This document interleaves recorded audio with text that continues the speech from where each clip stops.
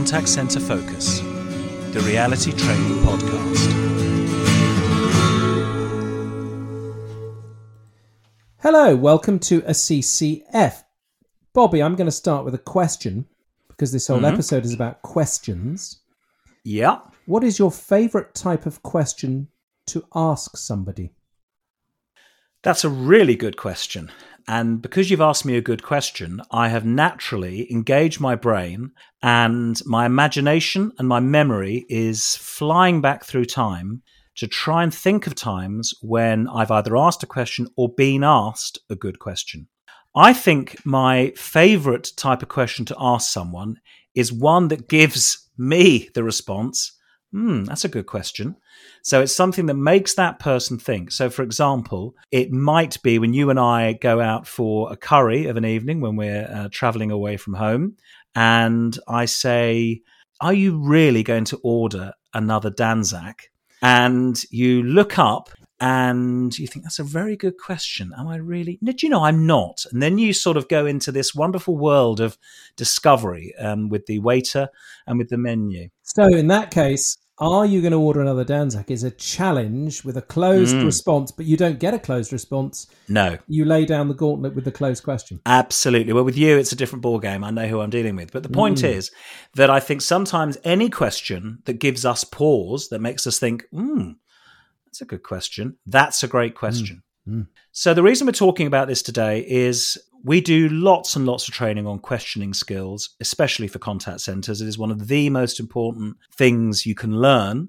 And the reason we're going to focus on it today is because all of us who work with and in contact centers must understand that we are creatures of habit. And so we're going to be used to asking the same questions or the same types of question day in, day out, call after call. And what's really going to make us successful is to understand the different types and then to be able to adapt and change and improve those questions. That's going to make us successful. Now, some of you will know what you're already doing and you just can't stop yourselves. It's like a sort of habit. So let's deal with the habits that we hear the most often, which are people who say do, are, and have all the time. Bob, can I ask, do you have another vehicle in the house? Yeah. Wasn't that such an amazing question? Are you based at the same address as you were last year? Guys, it's really good, isn't it? And can I ask, have you got any dependents? Yes. Yes. Aren't these lovely questions? Now, we know, and you know too, listener, that you could say, what other vehicles do you have at your house? But somebody's encouraged you not to ask that because they might say, well, I don't have any others. And so you go, I'll just go back to saying, do you have any others? Or you'll have a form on the screen, which is a tick box. So it's much easier for you to ask a closed question to get yes or no to fill in the form. But that is not going to help you to sell. Do you remember when we helped a small contact centre that did divorce law? They had a form with about 25 questions. Let's do it. Let's do it. I'm ringing in. Okay. Ringy ring, ringy ring. Hello, divorceos. Oh, hi. Yeah, I've seen your signpost at the side of the road. The one saying your bridge over troubled water. That's it. Divorceos, yeah. And that was one of Bob's slogans that they never adopted. That's correct. Completely true. Brilliant. Now, the reason I'm ringing is I think I've reached a point where I might need to have a divorce. A full divorce or a divorceo? I'm not sure yet. I'm not sure of the distinction. Well, in the US, we have divorces. No, well, what I'm going to do is just ask you a series of questions. Is that all right? Okay. And then we'll try and pay you with the right lawyer. Okay. So do you want to keep the house? Yes. Okay. Do you want the children to live with you or to live with the spouse? Oh, God. I want them to live with me. You can see where we're going just by question 2. Yes. They had a list of closed questions. By the end, I think the person, they came to us because their conversion rate was low. And by the end of it, the person really did not go anywhere near having any sort of support. No. Dreadful. No. Let's do it the other way now. I'll be the divorceo guy now. So ringy ring. Hi, you're through to divorceos. Oh, hi. I mean, you sound upbeat, but I'm really not.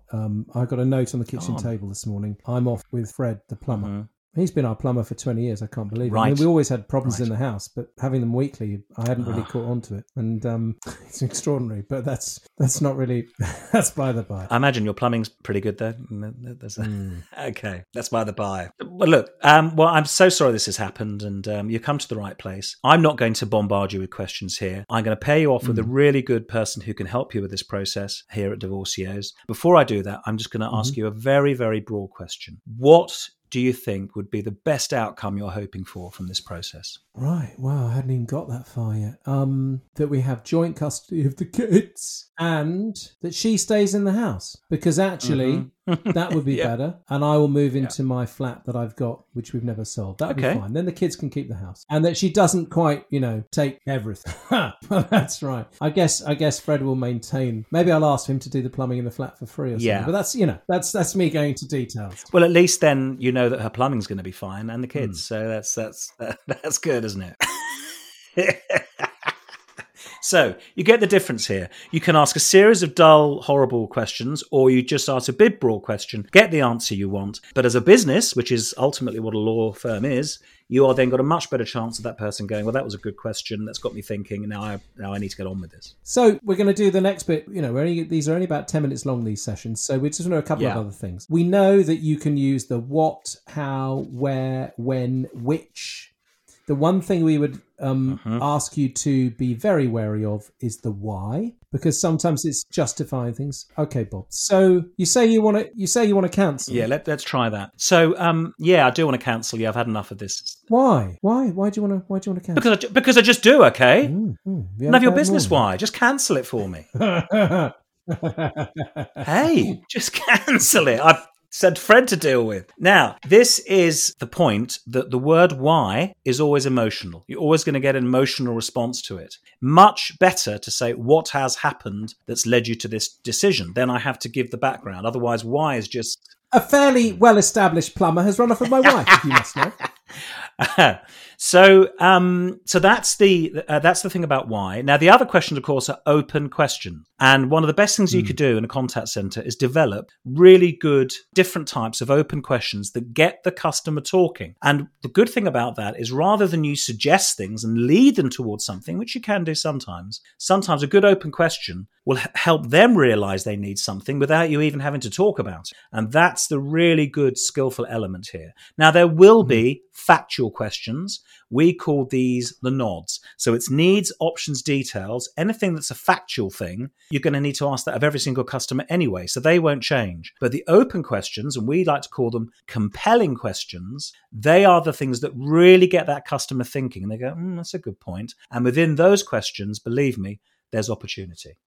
So one more thing to really say, which is if somebody isn't ready to be asked the question completely, you can put a hypothetical frame around it to relax them. So if I say to you, Bob, will you be looking to buy another car? No.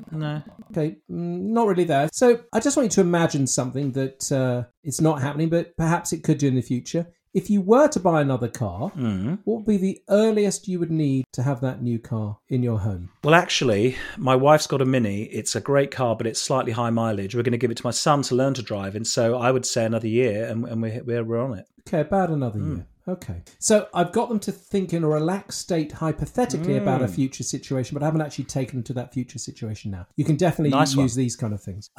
Beware of leading questions, which you were just saying. Can we think of a bad leading question example? If I was to find you a really low cost option, would you buy it?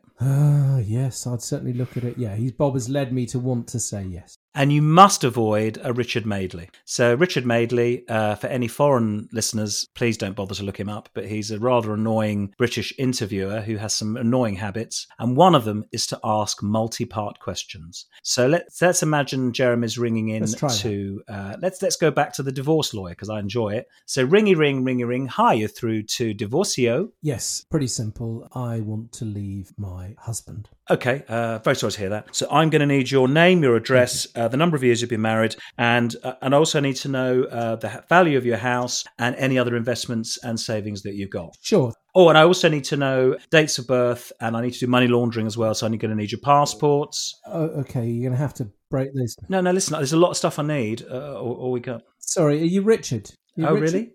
You're Richard Madeley. Okay, because I do this all day long, and this is what we need every time. Yeah, that's fine, but there's no way I can remember them all. Can you just give me one at a time? Of course. Yeah, actually, I'm not going to continue the call with you. I think you're a very average firm. So here we are. Here's a great example of asking too many questions at once. Human beings love to answer one question at a time. They'll do that all day. If you give them multi-part questions, it drives them mental. The only thing you could do is you could say, okay, would you like A, B, or C? And then they go, I'd like A. But other than that, do not ask them lots of questions that they have to think about all the different answers for. It's just too much. Yeah, or if you want to debate, you can say, do you think women in business are A, better than men, B, worse than men, C, no difference at all? Then you can use that for a debating position. Okay.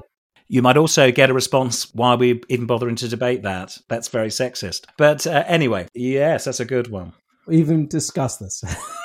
Well, that's why I thought I'd throw it at you to see where you stood. So you immediately go to the sexist card. Interesting. Yeah, that's true, because it is. Now, ladies and gentlemen, thank you for listening to CCF. Contact Centre Focus is one of our podcasts. The other one is Bob and Jeremy's Conflab. We'll be doing more of these in due course, but for now, practice developing great questions. Jeremy. I was just going to say, if you're here and actually you were looking for the Combined Cadet Force, then we're very sorry. See you on the next one. Cheers. Bye. Bye.